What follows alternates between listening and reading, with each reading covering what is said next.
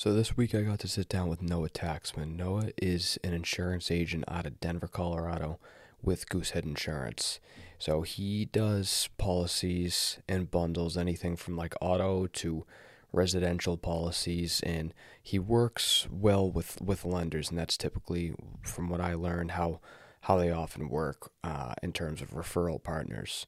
And so I sat down with him. He was actually introduced to me through Nick White with Megastar, and I've had Nick on here before a couple of times. So Nick White comes back on for this episode as well, and we learn a lot about Noah, not only about insurance, and explains how he makes insurance from what we all think might kind of be a boring, so to speak, topic. He makes it somewhat sexy, if you will. And then he talks about his background in crypto and with other sales jobs and business endeavors throughout college. So he's a super interesting guy. He's got so much experience in so many different industries, but what it all kind of resorts back to is who he is as a person and how exactly he operates his businesses every single time he starts something new. And you'll learn what some of those common qualities are. And at this point, it's pretty easy to tell that just about everybody that I have on here is very similar in what their mentality is going into the business that they're going into. And you learn that a lot in this episode, especially since we kind of focus on some of those qualities that we tend to have as entrepreneurs that make us successful versus the money chasers. So where are you heading, Noah? You said out of town? Yeah, I'm going to California. Oh, nice. As of a couple of days ago now, just got some information. There's going to be some opportunity to go out there, kind of prospect that California market and see what's going on. So going to be meeting with as many realtors, lenders, anyone part of the home buying process that I can connect with there. Going to grow my network and come back to Denver and hopefully start closing some deals with them. Absolutely. So tell me, is like that how you kind of generate your business, similar to lenders? You do just a lot of referral based type networking. Is that how it works? Definitely. I mean, the great thing about the space right now is, as an insurance broker, a lender, and a realtor, we're all approaching the same clients, but we don't compete with one another. So we're really trying to connect and build our networks as much as we can. Every realtor needs a lender and an insurance broker to close their deal. Same for me. There's got to be a lender and a realtor for a deal that even exists to close. So we all do our part of the puzzle to make these deals go through. And as many names that we could add to our list, and as many times we get the opportunity to provide good business, really leads to our lead generation. Absolutely. And just starting off here, so for people who don't know, at what point in the process do you typically, and what point in the home buying process do you typically have that first conversation with the buyer or the borrower, Definitely. And just to backtrack a bit here, just about my process. So there's a lot of insurance agents and brokers who are going to be cold calling people asking if they need insurance. I work for Goosehead Insurance Agency, and we're a brokerage that takes a very different approach. We rely strictly on our referral partners. So we make as many connections with people like Nick, realtors, lenders, whoever it may be, who's a part of the home buying process, and get to that point where we get to show the work that we do, and we become a contact for them to call. So in terms of when we get that phone call, as soon as they're under contract and they have a closing date set, that is when we get the call. Okay, in order for this to go through, we need to insure the home. And they find someone who could do that. Gotcha. And Nick, I'm sure this is kind of your wheelhouse, because obviously everyone wants to make sure that they're insured, but it's really the lender at the end of the day who sort of mandates it, quote unquote, right? And so how does it work in terms of like who approaches who? Is it typically the insurance agent that approaches the lender, or vice versa? I would say it's more so on behalf of the insurance agent to reach out to the lender. Gotcha. To prospect and make that connection, just like Noah did. And then in regards to my prospecting, it's always usually reaching out to realtors. Yeah. Just like I did with you back in February. So That's pretty much the process, yeah, when it comes to prospecting at least. But in regards to, again, putting all the pieces together, I definitely carry most of the responsibility to make sure that deal goes through, to make sure that the buyer is good to go with financing and that they're not, pushing their budget to the limit. Some people don't care to do so, but I try to make sure people succeed financially with real estate. That's why I'm on the lending side, and it really does. I guess it does really come down to me to make the deal come through. Right. Right. And so, Noah, I want to get your take early on because we have a bunch of stuff that we're going to go through, but I know you're not licensed in Florida, but Florida right now is like a hot topic in terms of insurance and where it's gone. So first of all, are any of the markets that you're in, are you seeing something similar or in that wheelhouse of a massive increase in premiums kind of at the renewals? Yeah, absolutely. Just countrywide right now, with the amount of natural disaster we're seeing, inflation, every piece of the puzzle that could possibly affect insurance currently is, and it's doing it drastically, not just in a small way. And in return, we're seeing rates spike quite a bit. Every area individually is going to be different. Florida, for example, with hurricanes, there's going to be a different spike in coverage.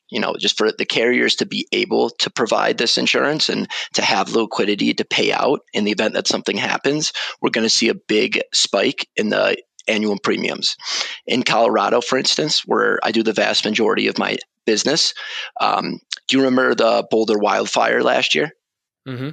So it was horrible. Took out a lot of homes, just took out acres beyond acres of land. And when something like this happens, there's certain zip codes that get pinged, that get dinged, that are in an area where their fire risk is now, proven true and that it's happened. And they might even be elevated to a higher fire risk area. And we're going to see premiums move quite substantially when that happens. Yeah. Yeah. And that makes sense. I mean, we're seeing this from pretty much every avenue of every industry you can possibly imagine. And Nick, I'm sure this affects you too, because, when people say the mortgage, I talk to a vast majority, different kinds of people, but a lot of people, especially younger people, when they hear mortgage, they literally just think about principal and interest, and they don't understand that it encapsulates a lot of different payments that fall under mortgage. And so when you're going to get somebody approved, these are things that obviously you have to take into account, or maybe post-approval process. But by the time they're looking at a property, it's like sometimes, like you said, Noah, in that higher risk fire area, that can make or break somebody's affordability, not the principal and interest. But so Noah, how do you go about ensuring that? I use insuring with an E, not I just yet. How do you go about ensuring that people, like in this time when things are increasing rapidly, are still insured properly, but at the same time aren't finding it too difficult to get into a home affordability wise? Yeah, definitely. That's a great question, because a monthly insurance payment typically is not going to be the make or break of if someone's going to buy a home, but it can affect the comfort that someone has doing that immensely. If someone's paying the difference between $200 or $400 a month on their insurance, that's going to be a big spike on their mortgage payment.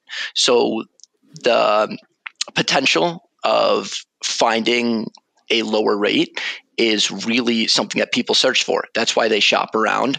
And that's why it makes my job a lot easier than someone who's an insurance agent for one individual carrier.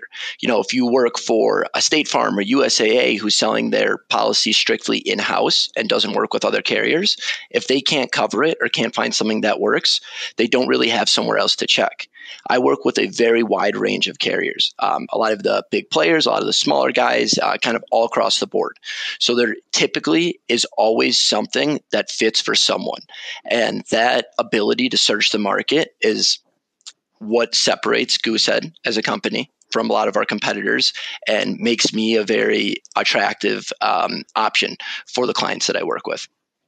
Yeah. Yeah, absolutely. And, I find it interesting because it's sort of a topic that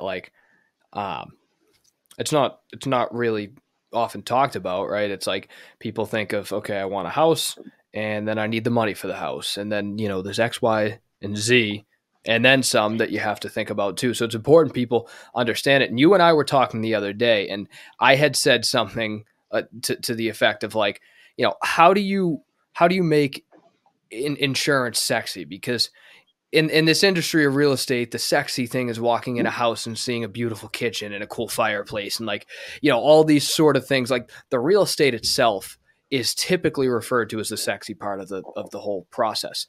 But I want you to speak for yourself because you brought up a very good point in how you make it look sexy. And I'd like you to explain that.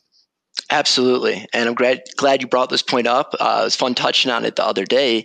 When you say, hey, I sell insurance, off the bat, doesn't sound too sexy, too exciting. I'm not, you're not moving $1 million houses. It's different. But at the same time, insurance is a legal requirement. If you drive it or you live in it, you have to insure it. That's just the way it works. And that being said, offering that wide range of options and being to work with a bunch of different carriers, 9 times out of 10, if not more than that, I'm saving people money. So it's coming to someone, not pitching a product or something that they have to buy. I'm talking about something they already have or they're required to get to make a new purchase, and telling them I'm coming in at the best rate. Some of the best things that'll happen is let's use Nick, for example, sends me over a client, they're closing in on a home and they need insurance to go through for it. Going through my sales process with them, asking them what insurance they've used in the past, who they're currently with for their autos. They tell me they're paying $400 a month for their autos. That's quite pricey. I get the opportunity to find them a bundle deal that gets them covered for the new home. Their debt to income ratio works with the policy I found them. And, that's the first reason they called me, to get the home insured. But hey, I'm here. I've already collected their information. I asked them if they want me to take a look at their autos as well. I'm able to find them something for $300 a month. I think it's sexy. I think it's cool to have the opportunity to call someone back and say, hey, we're going to find you something that works for the home, a policy that's going to get you proper coverage, and the amount you're going to be paying monthly works with the loan you've taken out. That being said, I've also bundled in new auto coverage. We're going to be getting you the same liability limits, and we're going to be saving you $100 a month. So over the course of the year, we're going to be saving you $1,200, and we've now found you a policy that allows you to buy your new home. And that to me is exciting. It's fun. And the client on the other end loves getting that news delivered to them. Yeah, absolutely. And, I assume, so you're an insurance agent. So when we talk about State Farm and Progressive, those are carriers. So exactly, if I'm going to use them as an example, because in the last, 8 to 10 years, they have made their mark as like, I feel like they've sort of made insurance sexy in their own way, in terms of like, everyone knows Jake from State Farm, everyone knows Flo from Progressive. Like they kind of brought light to, like, they lightened up the topic of insurance, because like I was young, so I can't speak, I guess, like too accurately about this, but I never really knew what bundling was until Flo just kept saying it over and over and over and over and over again. And then you understand the benefits of bundling. And like now it's like the talk in insurance is bundle. Well, how many things can I throw in here to sort of make it all kind of tied up in one little bow? So that's really interesting. I like your take on that, because it's a requirement, and like trying to make requirements as appealing as possible can be tough as it is, let alone something that's sometimes looked at as an afterthought. I love your approach to it, because at the end of the day, like you said, if you drive it, if you live in it, you have to insure it. Absolutely. And I've even started kind of rephrasing it to myself the way I'm thinking about it, especially if someone's reshopping their insurance and, thinks their rates are currently too high, comes to me and says, I want you to take a look at it, see if we could get that number down. Instead of selling someone something new, I'm selling someone something they already have and saving them money. So they were already spending that money. I'm giving them a similar product, and maybe with a different carrier. It's going to have the same coverage and same protection that they were already receiving before, but now they're just paying less per month or annually. Right. And this is a topic that's going to go out to both you guys, because all three of us, in essence, are salespeople. I mean, that's really what we all do to some degree or another. And so sales is one of those industries where it looks just like we were talking, like it looks sexy on the outside, and there's a lot that goes into it that's like behind the scenes that's not as appealing as people often think. And so my question to each of you, and I'll start with you, Nick, is like, not just what got you into sales, but what kept you going in sales, because that's, like I said, the sexy appeal at first. So I get to, talk to a bunch of people, network with people, like build this big group around me, build this brand around me. I get to sell, like it sounds cool, but once people realize, okay, this is really what goes into sales, it's not always as appealing as it seems at first. It's still awesome, but it has a lot of nuances to it. What kept you in it? I really hate the term sales. I don't like that term for the career that I'm in. I simply am in a business and in a career that revolves around building relationships with people and providing them as much value as I can. Sure, I'm selling them mortgage loans. I'm selling them a product. I'm selling them my service. Of course I am. Tyler, you're selling your service as a flipper and investor. Noah, you're selling your insurance products. We're all salesmen here. But we have products and or services here that people will value and that people will appreciate. And I love connecting with people. Not to brag here, but when I was in college at SNHU, a few of my friends called me a snoo-lebrity because I just knew so many people at school, not just from the gym, but people from the business school and people from engineering. And I was in a bunch of different clubs at the campus too. So I just knew a lot of people, and I really just enjoyed building relationships with people that way. And I knew I wanted to have the same impact in my career too. And being in real estate as a lender, that's my day-to-day job, is building relationships with partners, with clients, with new people as well. And me being so naturally extroverted, I love that. I absolutely love it. So Tyler, you can ask Noah the amount of connections I've given him over the course of the past 3 weeks. Well, that's what I was going to say when you said you're a snoo-lebrity. I'm like, nothing's changed. Like, I have gotten so many connections from you. I feel like every week you're texting me like, hey, I just talked to this guy or this girl, whatever. You guys will definitely connect really well. Want me to make an introduction? Like, I stole that line from you now. If I put people in touch, I'm like, hey, I pretty much do the same script you do at this point. You've introduced me. Do you set up the group chat the exact same way I do? And then I do like I give the little briefing, and then I do the Tyler, meet Nick, meet Tyler. Like, I do it the same way, but it works, dude. And I'll say it here too. Like, I really appreciate it, because right now we're doing a 3-person podcast with somebody you introduced me to. This came from the group chat. Like, literally, chat, yeah. It's a new group chat almost every day for the past 3 weeks since I've met Nick. I think you two would hit it off. I think you guys would do business together. I think you guys just talking could find some opportunities in the individual fields that you do. And Nick consistently and constantly goes out of his way to introduce people who he thinks would do good business together. And says a lot about you, Nick. Appreciate absolutely, it. Which is not surprising that you corrected me on sales versus building relationships. That fits so well, because that's exactly what you do. And hopefully one day I can network with enough people to return the favor. But for now, I'm just going to say I appreciate it. But no, I mean, that makes so much sense, especially for you, because everything is about building relationships with you. It's always like an introduction to build a long-lasting relationship and create a connection with somebody. And that's incredible how you done that. And I love to expand the relationship, not beyond business as well. Like, Tyler, we've hit the gym numerous times together. No, we're going to be shredding powder numerous times this winter together. I have a firm belief that with every person that you meet, you have at least one common connection with them, and you can build a relationship based off that one common connection.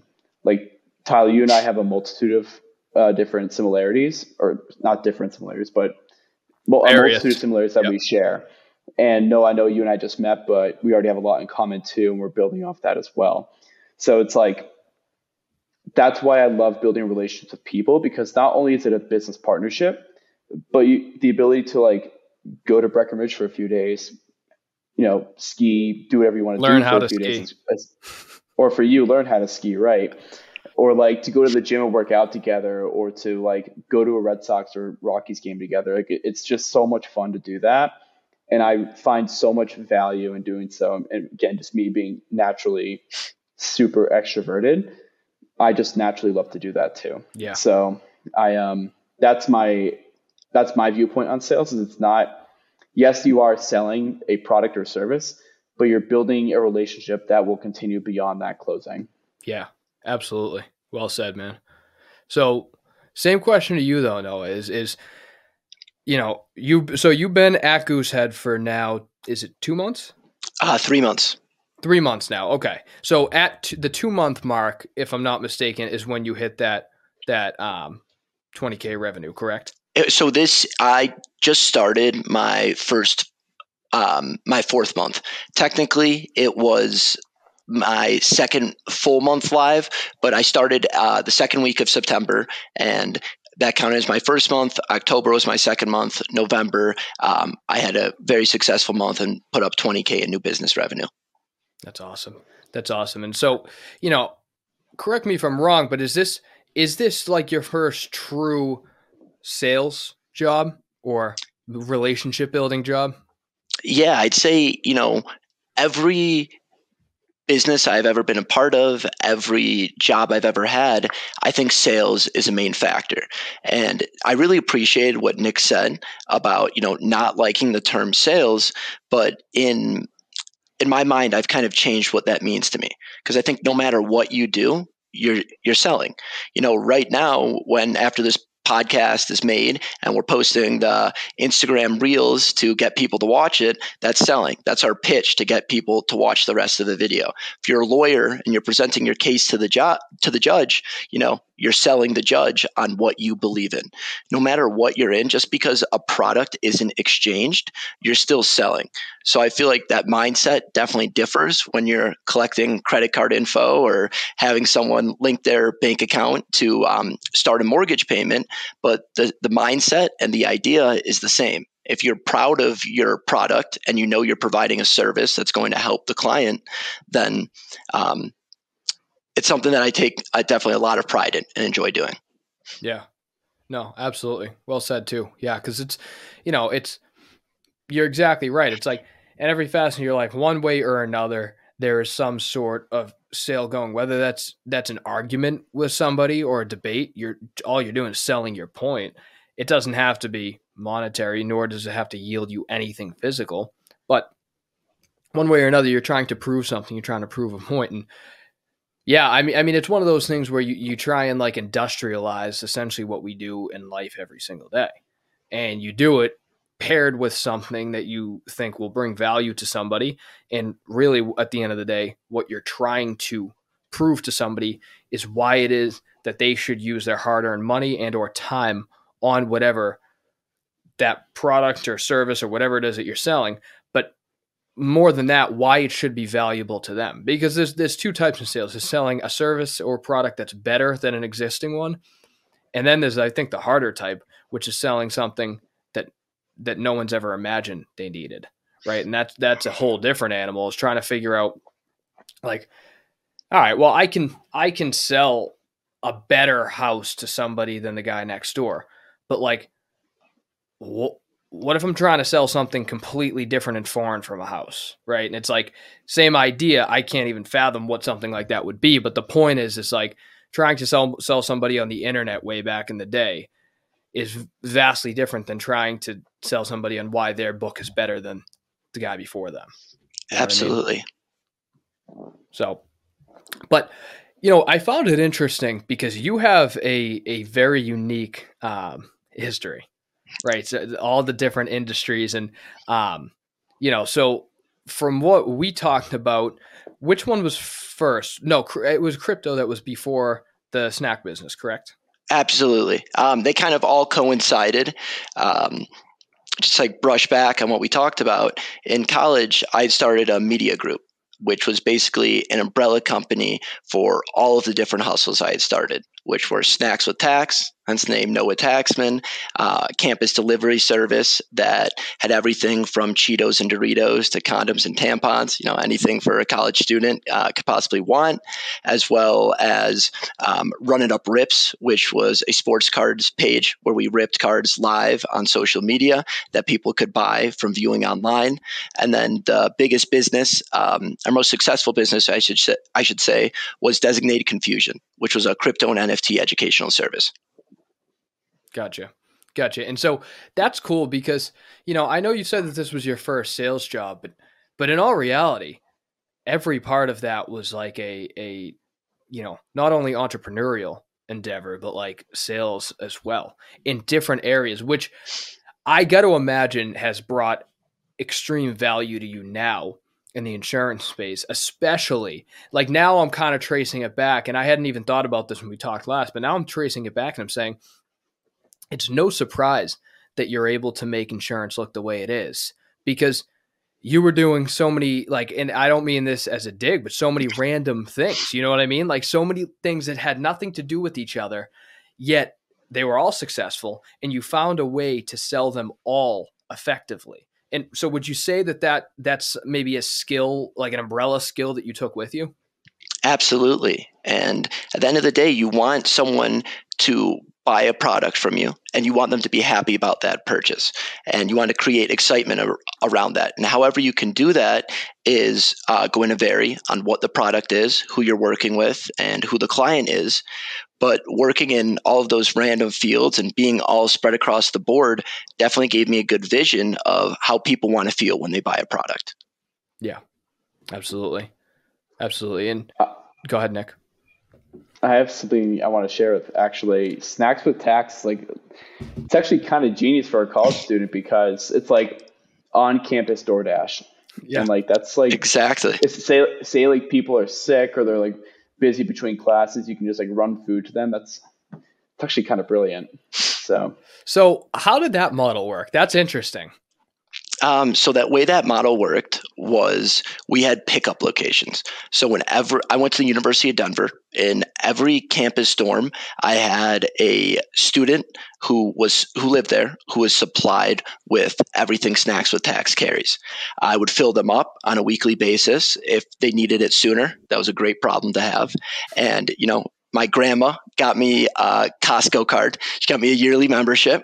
A Costco membership. I love it. I told her like what I was doing. She goes, great. I want to be a part of this or help in any ways. She got me a Costco membership. Forever grateful for that. And just started buying snacks in bulk and putting it to pickup locations. At the end of the day, I was the only person driving and dropping off snacks. The idea of having college kids driving under my liability it was not worth the anxiety of that happening. So it was easy for kids just to take the elevator up 2 floors to whoever the snacks with tax representative was. They could buy their snacks, and it was basically a store that I could place anywhere as long as there was a kid who was willing to do it. That's so cool, dude.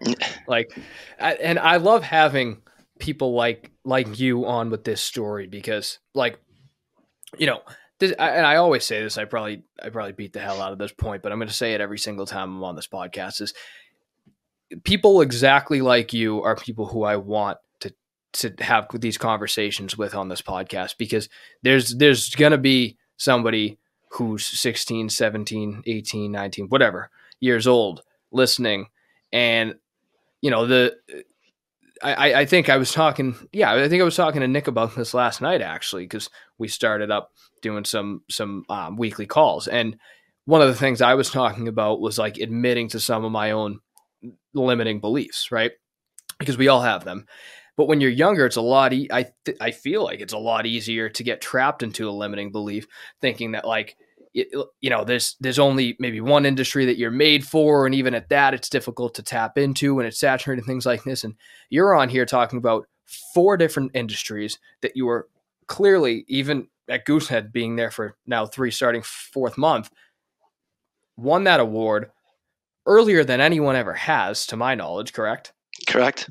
So being highly effective in so many different industries, I think that what at least what you're bringing to the audience here, aside from the specific insurance advice, is just sort of like that idea that there's not one thing that you need to choose. There's a million things that you can choose. You need to understand a general concept, because when you can apply that general concept to an industry here, you could most likely apply it to another industry and another industry.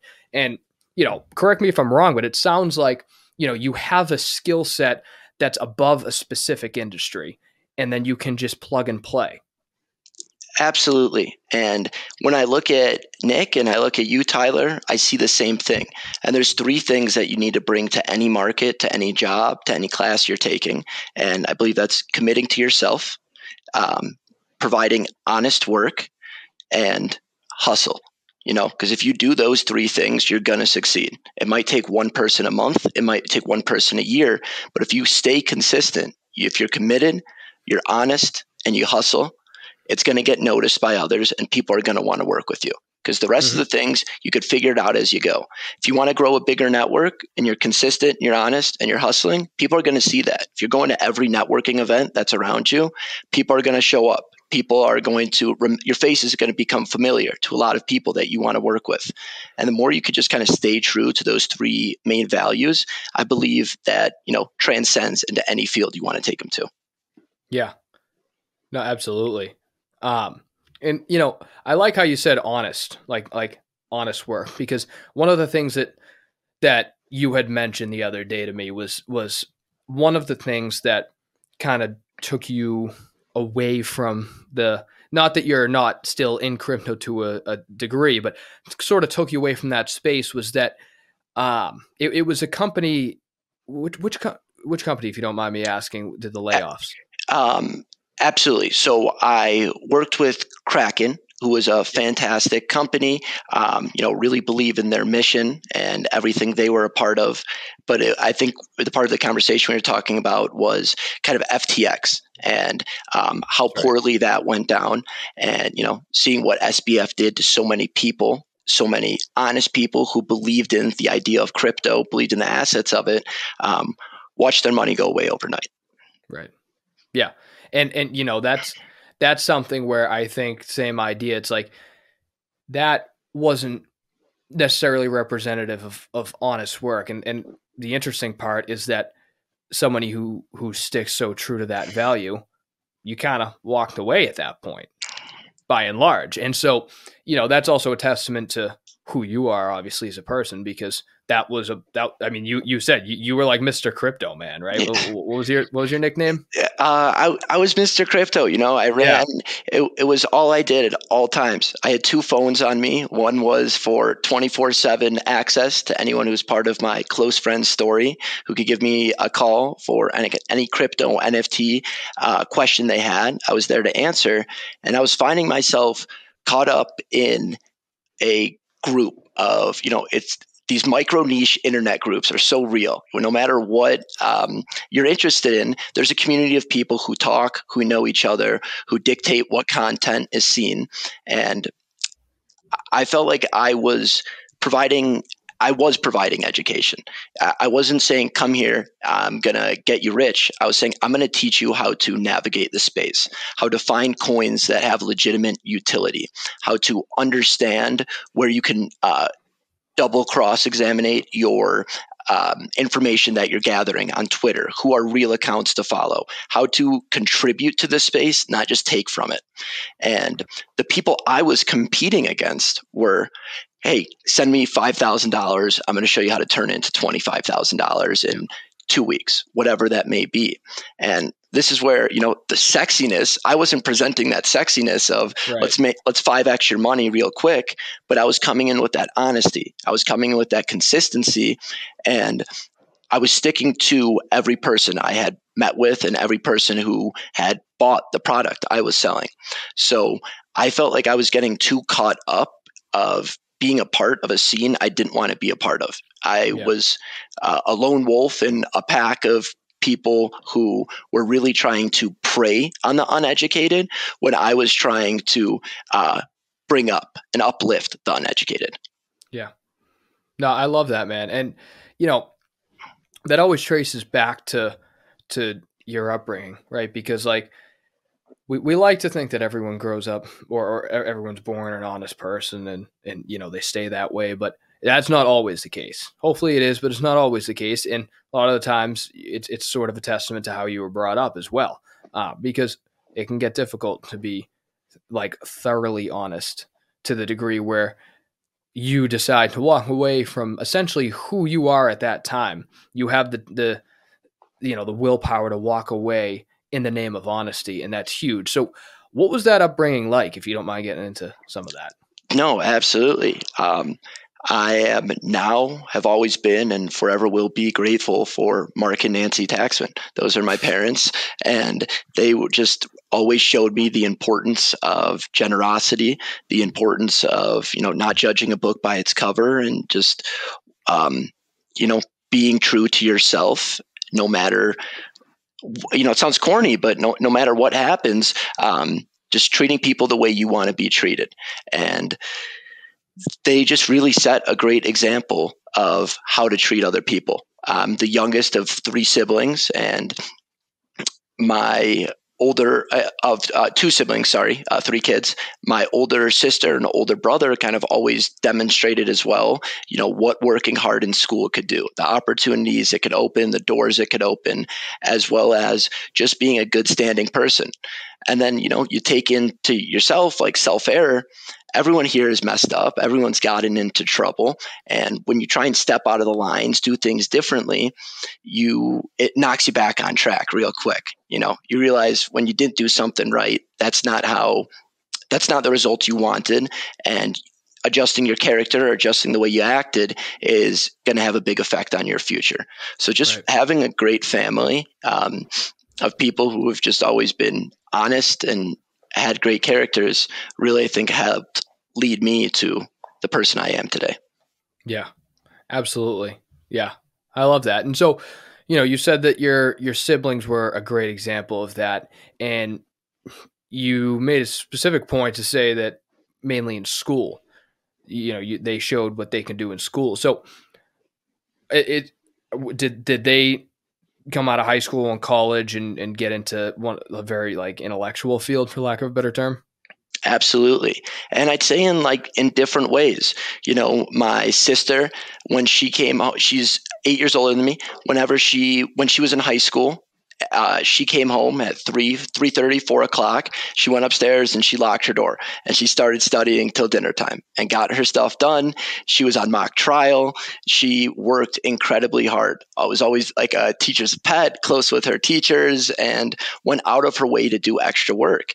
And, at the time you think, why is she not having fun? Why she's not doing other things? Of course, she had friends and a social life, but it wasn't how I looked at school as like a little kid at the time. I was like, I don't want to be here. I want recess all day, whatever it may be.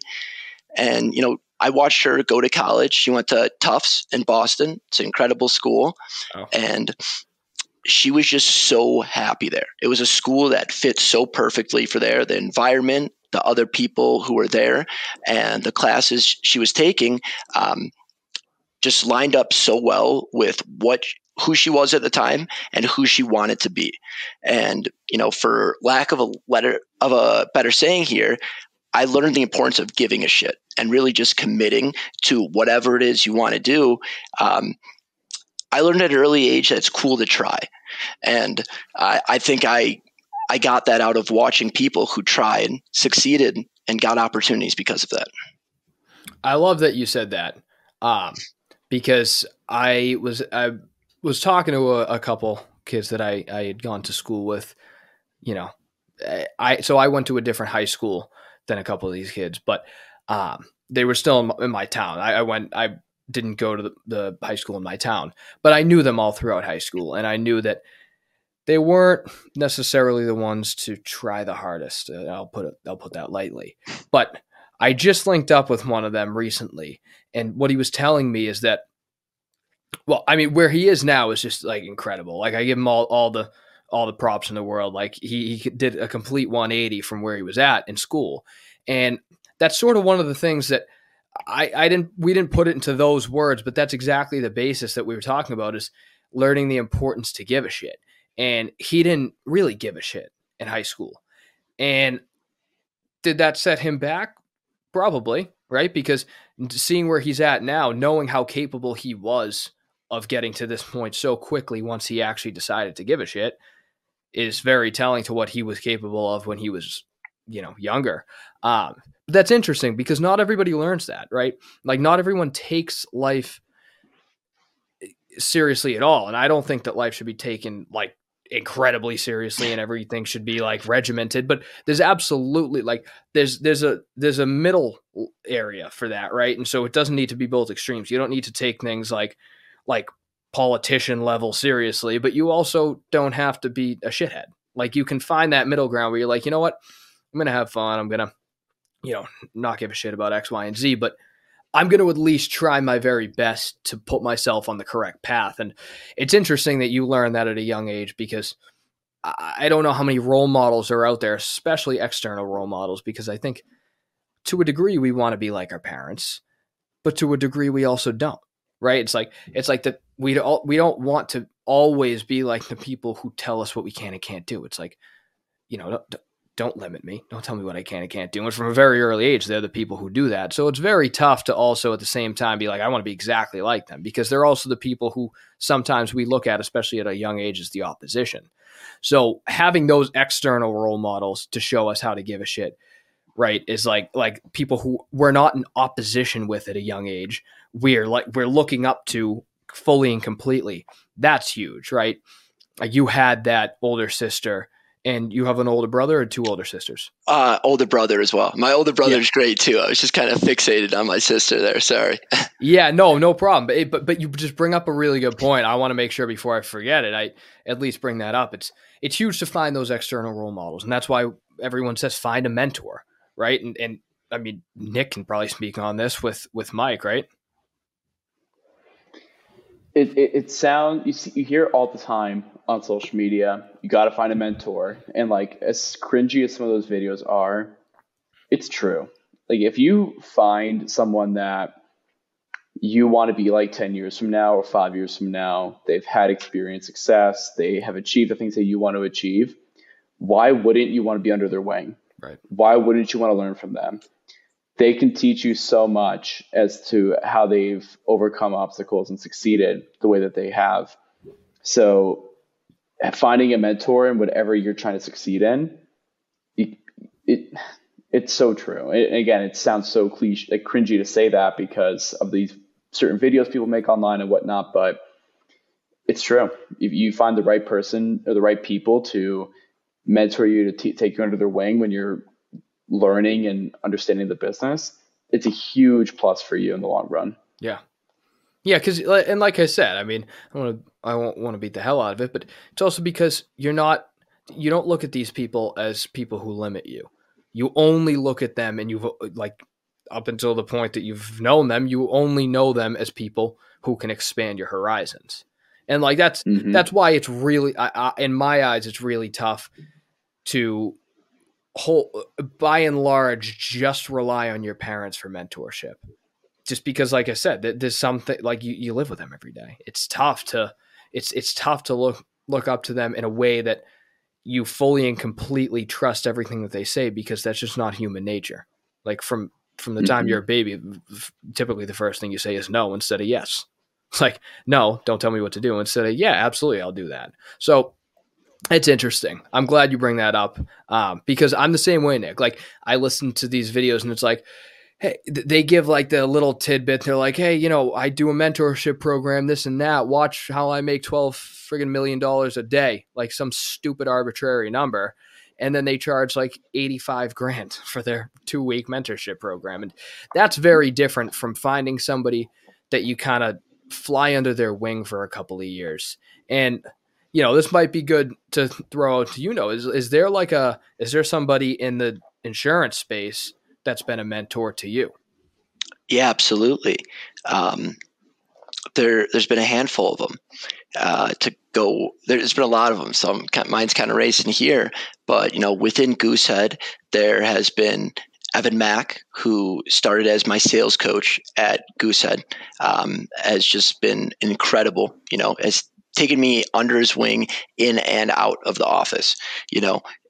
through here, he has shown me the correct sales process, how to treat clients properly, how to go about meeting more referral partners. He's shown me a lot of, what works for him and given me the opportunity to, we say like be like our parents or do something. We want to be like them, not exactly. We get the opportunity to add our own flair into it and see what works for us and the people we're meeting with. So he has been there every step of the way for me. Sam Kleinmuntz is another agent at Goosehead. Both him and Evan are starting their own franchises upon the new year, which is quite exciting. And they're 2 years older than me and have just really been in my ear with advice and motivation since the first day. Outside of Goosehead, Jade Whitehead is a very important mentor to me. And she's someone who I got connected with once I accepted the job here.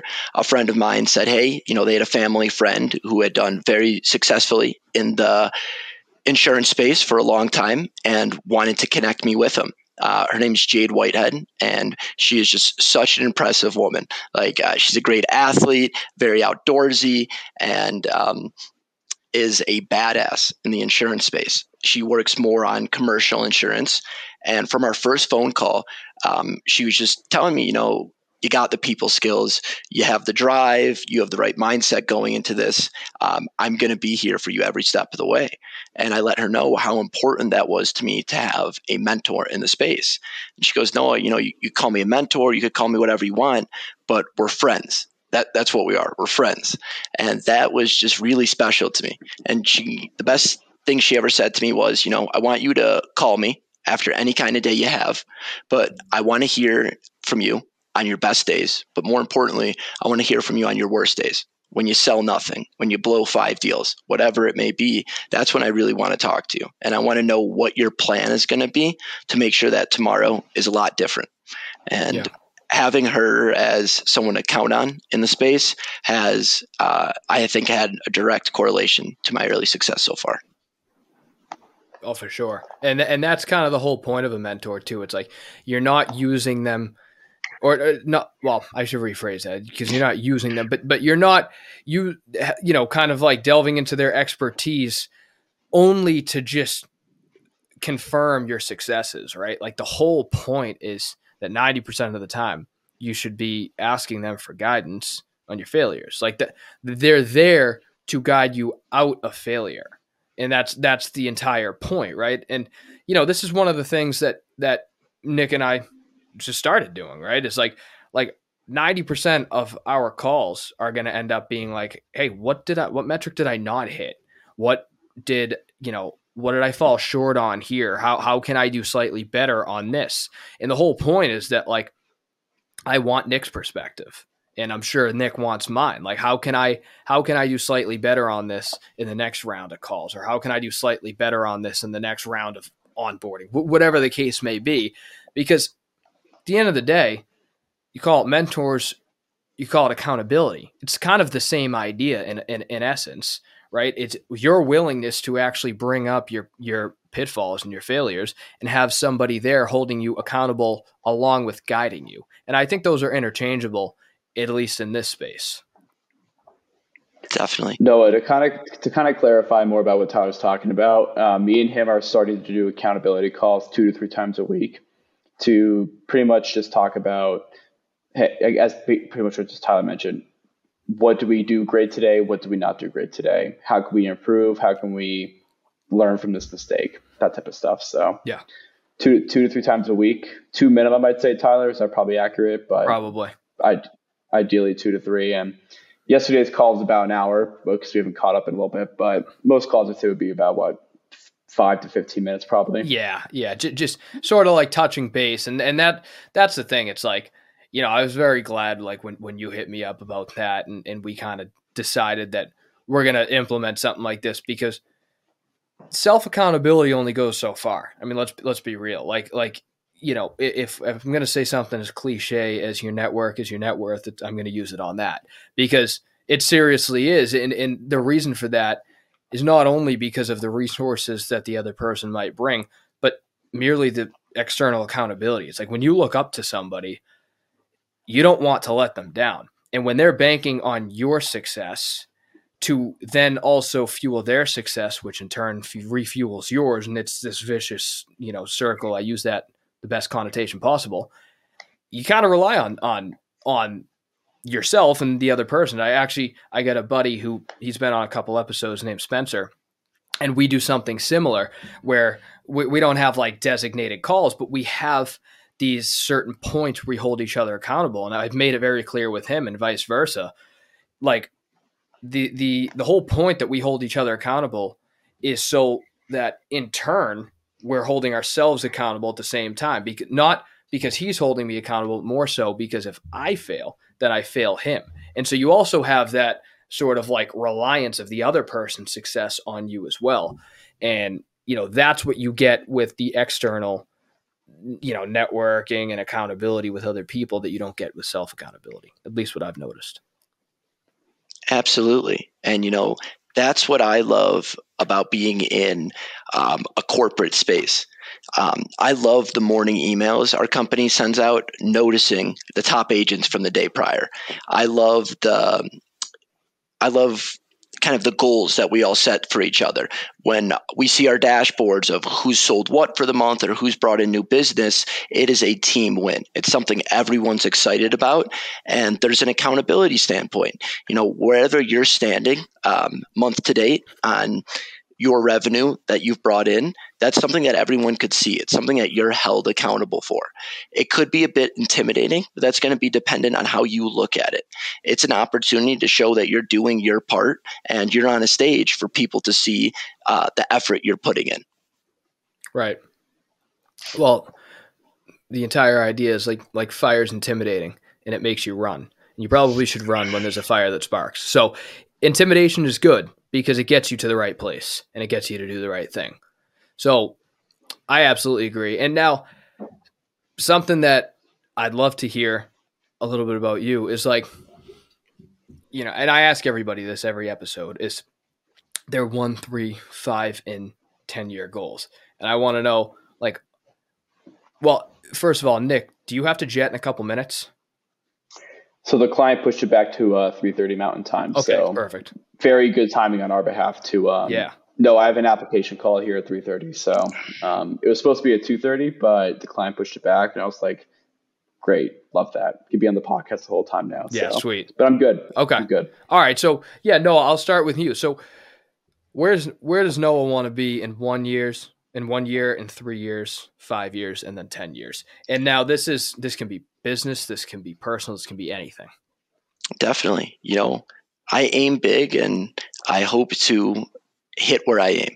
And I mean that. When I say I want to set a goal, I like to achieve those goals. I wanted to be the first person to hit $20,000 in new revenue in my third month at Goosehead. I made that happen. In 1 year, I want to be the best insurance agent in Colorado. I want to sell more insurance than anyone else in this state. In 5 years, I want to be training people to become the best insurance agents in the state. I want to be building people and building something that's bigger than myself. In 10 years, I want to be teaching people how to teach other people how to do it. And I really want to have that trickle down effect of creating, I want to create great producers, but I want to create people to that, mold people to that point where they're ready to show it to someone else.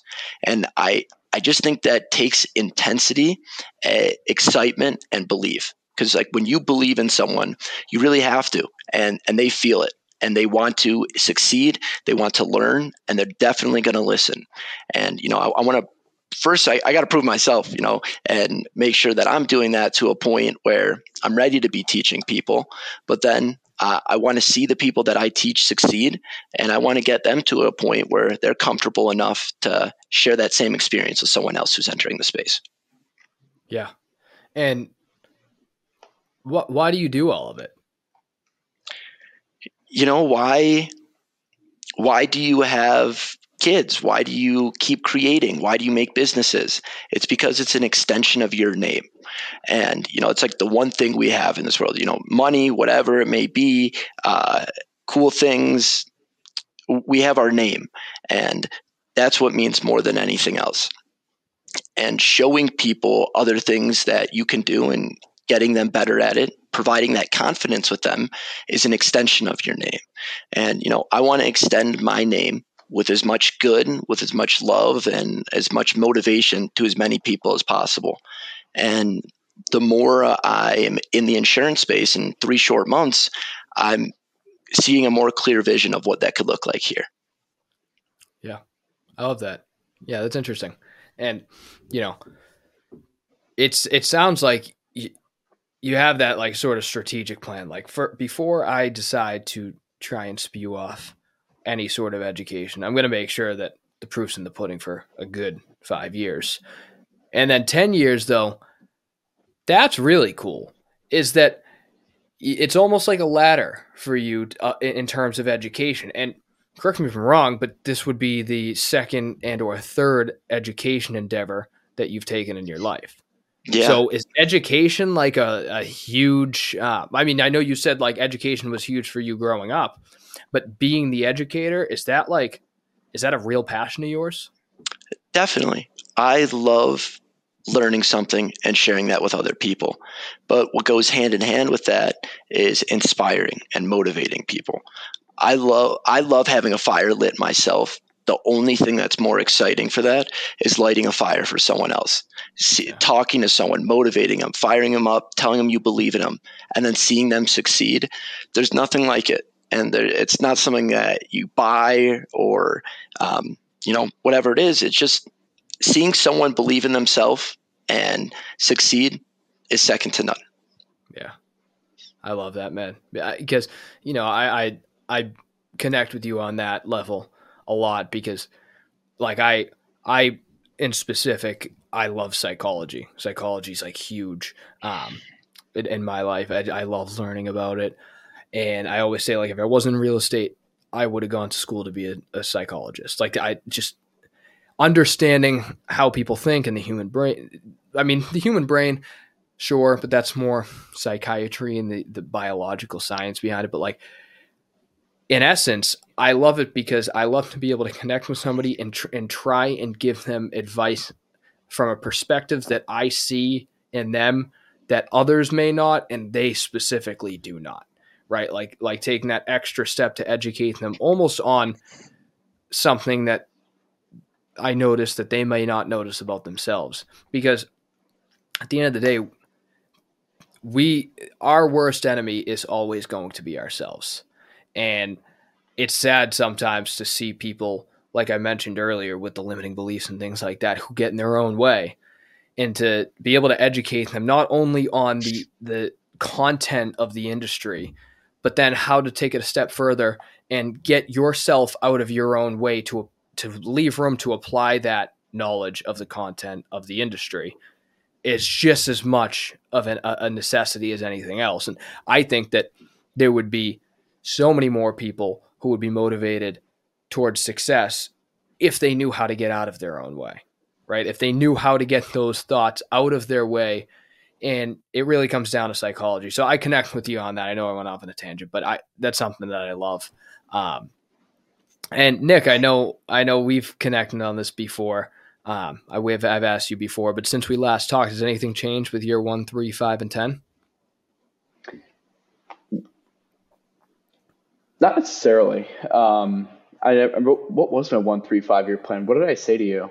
Do you have it written down somewhere, or I don't? I'd have to go back to the podcast, but I think one of them was you moving to Denver, in which I am, which I have. So something has changed because something had to fill that spot. That's true. I remember it was 3 years. I think the 3-year goal was to be making President's Club year over year, and then in 5 years was to be Megastar's #1 producing lender. Okay. That absolutely has not changed. I have enormous plans for 2024. I do have certain take from the economy here going into the new year, but I'm not going to allow it to prohibit me from succeeding the goals I want to achieve. Mm-hmm. I have personal financial goals I want to hit. I have business goals I want to hit. I have health and fitness goals I want to hit too. I'm not going to allow any form of economic condition that's going on that's outside of my control to prohibit me from achieving those. There's always people buying. There's always ways to make money. There's always ways to go out and be better every single day. So yeah, nothing's really changed, and I'm still getting after it. Yeah, I mean, someone's going to be successful in a recession. There's always going to be somebody. And so the real question is like, why can't it be you? And that's what I was just talking about in terms of those self-limiting beliefs. It's like, what exactly makes somebody else profitable in a recession and you in the red? Well, it clearly isn't the recession because somebody's making it. And so, that's the whole idea. What I kind of meant, taking a step back and really going inside and figuring out, okay, well, what exactly is it that I'm doing that's not causing me to hit the certain goals that I want to hit? And good example of that was what I had mentioned earlier about knowing the plug and play skill set and mentality that you have to work in these different industries. And I think that would make you very successful in a time that, we could be potentially coming up on. So thing I want to kind of finish up on is the question that I ask everybody. I don't know how far you've gotten through any episodes. No, I know Nick knows this, but I always ask the last guest to leave a question for the next guest. And I mean, the episode came out today, so you might know who the prior guest was. But what he asked was, what is your why? But would you continue to do your why, to do what you do and sacrifice your why for profitability? Or would you go into something different, some other industry, so that you could retain your why above all else? It's a great question, processing it here. Yeah, take your time. I'd say my why is to be great. And to be great means a lot of things to me. To be great is, to be great, to be good at what I do, to be honest, to be a leader, to be challenging, to push people. I want to be great in whatever it is that I do. I don't want to just do an okay job of it. That's why I wake up at 5:30 every morning. That's why I wear a suit every day. Why I take the time to, brush my hair every morning, whatever it may be. My why is to be great and to leave my name on whatever it is I'm part of, because I don't like to do things half in, half out. It needs to be all the way in. That needs that needs to be how I'm committed to it, because that's how I'm going to deliver the best result. When people hear the name Noah Taxman, I want it to be something they're excited about. They're happy. I want it to be a name that is good to be brought up in every room. So that's what I'd say my why is. And in terms of sacrificing it for profit, I'm answering this pretty indirectly, but the obvious answer to me is no. Of course not. But that being said, I believe myself being great in any space will lead towards profit, will lead towards me getting closer to achieving whatever goal I may have. So I would not be willing to sacrifice it. If someone told me to start bending the rules and doing things a different way and go a solo route that's not going to help others and you're going to make 5x more money, I have no interest in that. My why is to be great, and my answer to that question is no, I would not sacrifice that. I love it. It's kind of like I just had this idea in my head, like the idea of doing everything that you should be doing, and due to that fact, the money will follow, the profitability will follow, the results will follow. I kind of look at it like, everyone makes the mistake of chasing the actual result. Kind of look at it like a dog chasing their own tail. The tail's going to follow you. You don't need to grab it. If you try and grab it, if dog's just chasing its tail all day long, it's never going to grab it. The reality is it follows him if he just essentially forgets it's there. It's always there. It's always going to follow you. If you just continue to go about your day, the tail's going to follow you.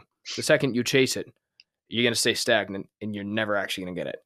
So I love that a lot. And I'm going to ask you to leave a question. And I'm going to also throw it over to Nick too. So actually, I'll throw it over to Nick if you want, if you don't have a question just yet. Yeah, I'll take a second to think on it. Okay. So Nick, I'm going to ask you the same question. What is your why? And would you sacrifice it for profitability, or would you go into a different industry if it meant that you could retain your why?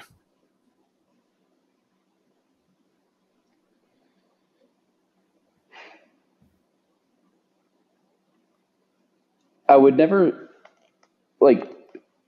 do something just for the sake of profit. I think that's such a bad way to live life, because money will be there if you do the right thing. You do a good job for people in your certain industry. I love lending. I love being in the mortgage business. So I can't say that I would leave the industry for the sake of chasing profit. I love seeing people's faces when they close on their house. I love seeing people's faces when I know I can save them money on their mortgage payment each month. Setting people up to succeed financially with real estate is something I firmly believe is capable, especially during a higher rate environment.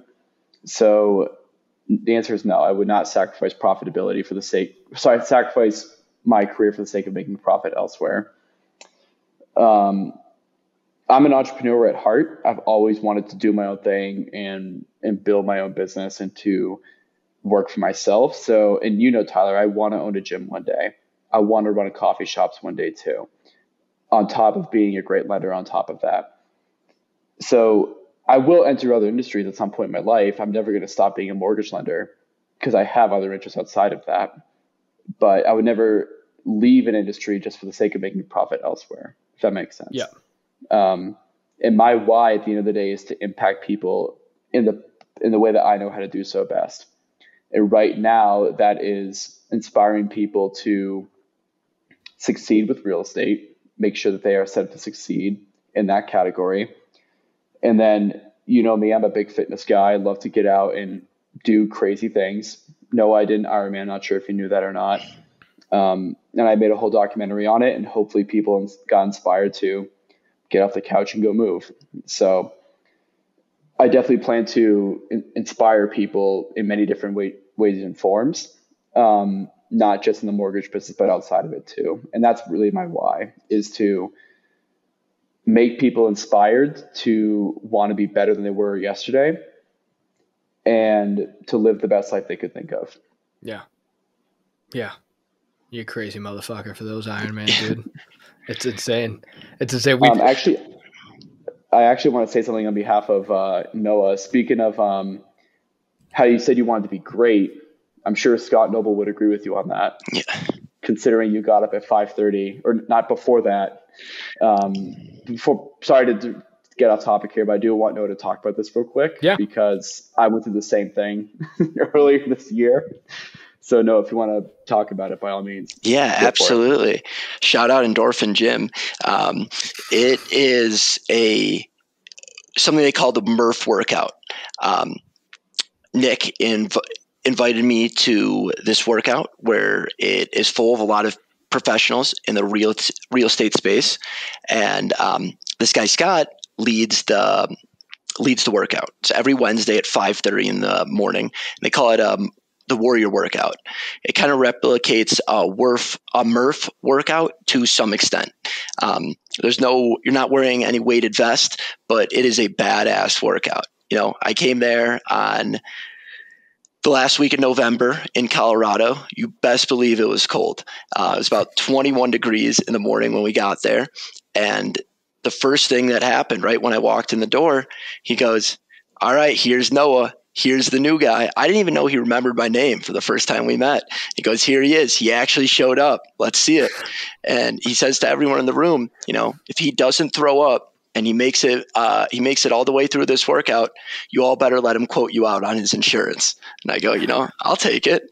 And that being said, he goes, but if he doesn't make it through this workout or he throws up, he's blacklisted. No one's going to him for quotes.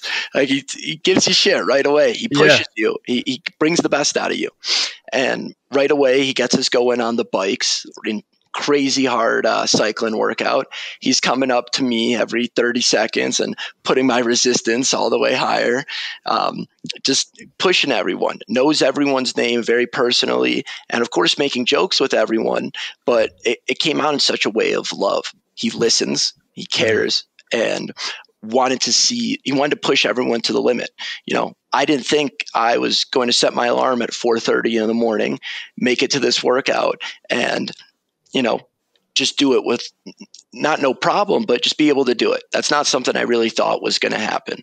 But Right. Wednesday came around and it did. Every time we did like a switch for the workout, he would put me on the hardest one. It was time to go do a run outside in that 21-degree weather. He had me going quarter mile. Let's see it, Noah. And it was just really rewarding. He put me in a position where he knew I was going to be uncomfortable, but he believed I could do it. And that is a feeling that kind of we've all talked about this, inspiring others, and just showing Tyler, you said it really well, seeing something in someone and then getting them to see it themselves. That is something that you can't put a price tag on. He saw that I had high energy. I seemed like a motivated kid, and he had the belief that I could make it through his 5:30 in the morning workout. And I did. And that's where it can transcend to anything else. I could hit 20K in my third month.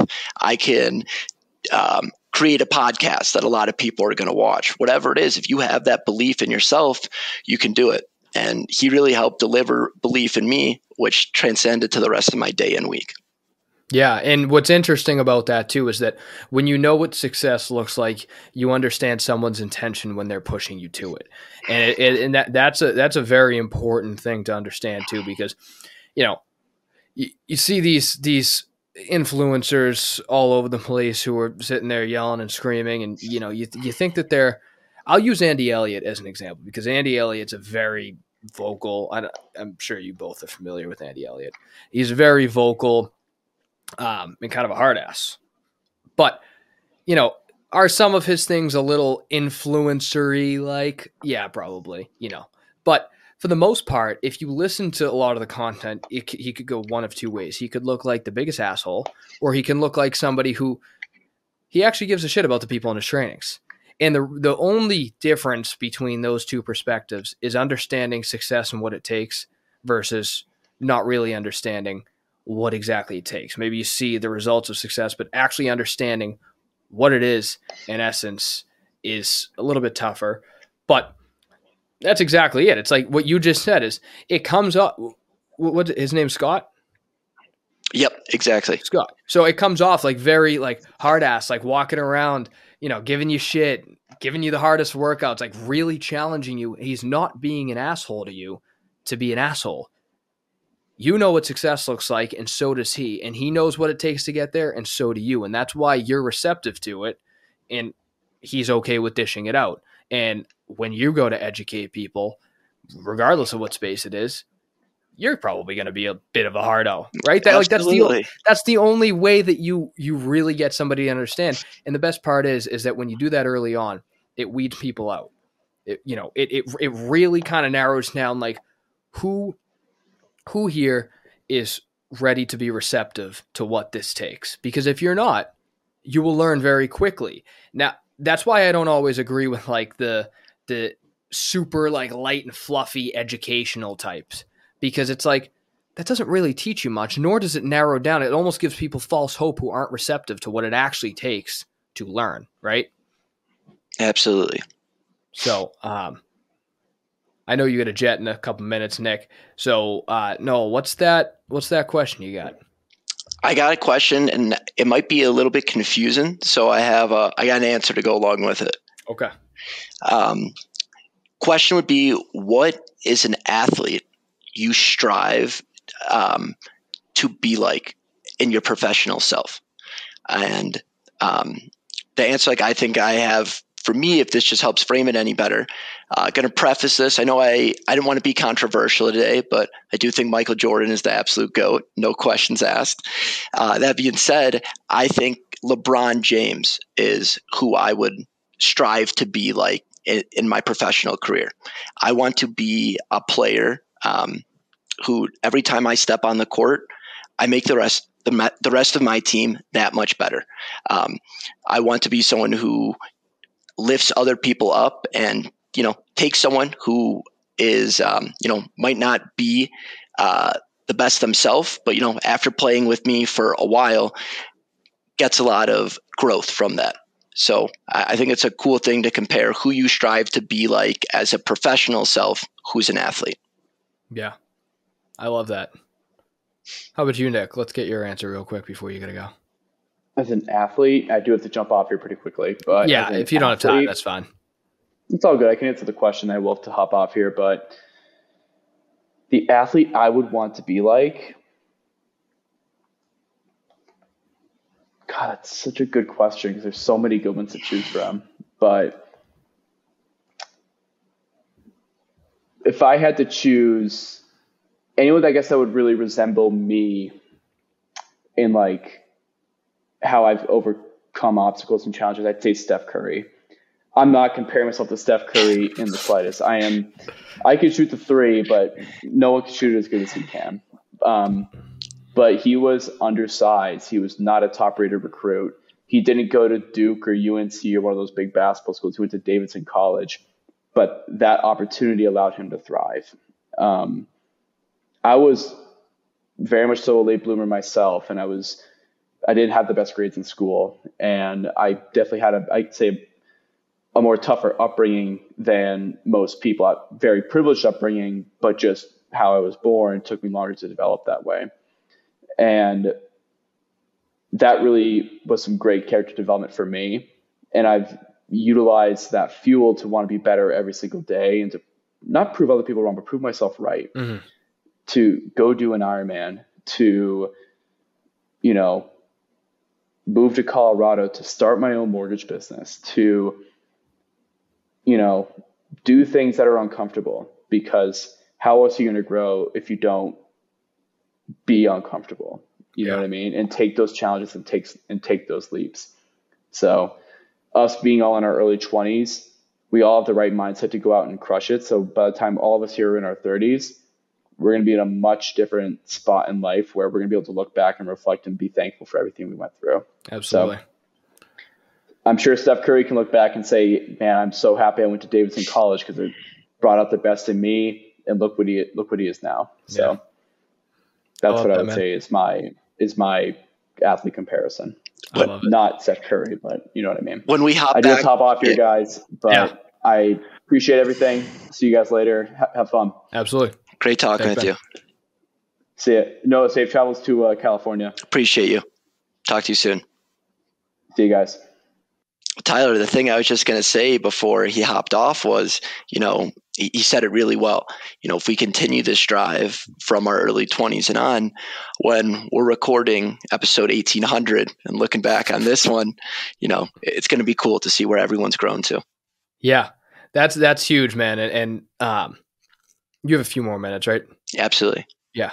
Yeah. So that's cool because I plan to hopefully at some point this year, bring some of the older guests on for that very purpose. It's like, I want to see where, I really want to show what's possible in 12 months or whatever. Like if it's been 12 months since I had them on the last time, I want them back on because number one, they get to reflect on their 1-year goal.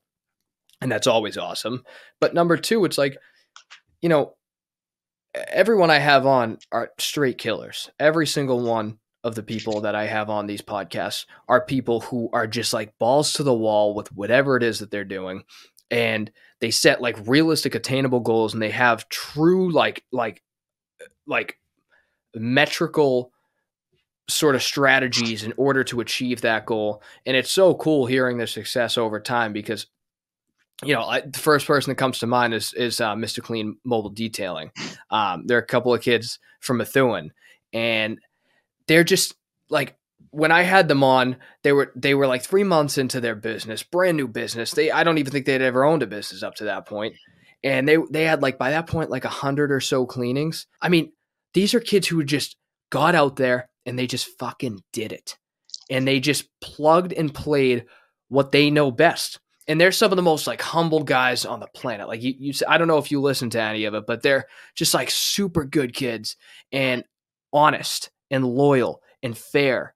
And like, it's all those things, the common qualities of people that I have on this podcast, and they all come with the same or very similar qualities to them and to you as well. And so absolutely, dude. In a year from now, we're going to be back on this podcast. Hopefully can fly out to Denver and we can do an in-person podcast or something. I'd love that. Yeah. I would absolutely love that. And, everything you said is so much truth behind it. And the power of believing yourself and sticking to it, it pays off. And what you're doing here is so cool. Just you're giving people the platform to share what's working for them. And the check-in, these initial episodes are very cool in themselves, but the check-in episodes are what I think are going to be even cooler. Seeing what people have done after talking about this and catching back up with them. I'm looking forward to continuing following what you're doing. I appreciate it, man. Likewise. Yeah, absolutely. I'm definitely going to have to get out to Denver. I keep telling Nick that I'm going to do that. She's trying to get me to fit in a Breck trip in between. I'm going to Nashville and then the Bahamas like a month later. I'm trying to see if I can fit in a Breckenridge trip, but I've never skied. Or I've been a couple times. I always played hockey, so like Clash. So I was always on skates instead of skis. But I'm like, dude, the last time I went skiing, pretty much the first time since I was like 2 years old, was last year, and I was like, dude, I was falling over like everywhere. I'm like, you really want me to go to Breckenridge and do this? Come on. You'll get it down, especially if you're like a comfortable skater. You'll be just fine, and you'll have so much fun being out here, no matter what. Send it, man. Yeah, I'm gonna have to. But no, I appreciate you coming on, man. I appreciate everything you shared, and you put everything into a attainable concept, right? Like where people can listen to this, really understand what are some of the steps that you took. I appreciate your transparency as well. Like there's so many things that you've been doing and you've broken it down beautifully. So I appreciate all that, man. Any final thoughts, anything that you want to add? You can plug any social medias, anything like that. Yeah, check out Insured by Noah. If you're looking for the best coverage or the best rates, I'll get you taken care of. But other than that, I'm just really grateful for this opportunity to have done this. The first podcast I've ever been on, and awesome. Would love Hopefully it. One of many. Yeah, absolutely. Would love to do it again one day.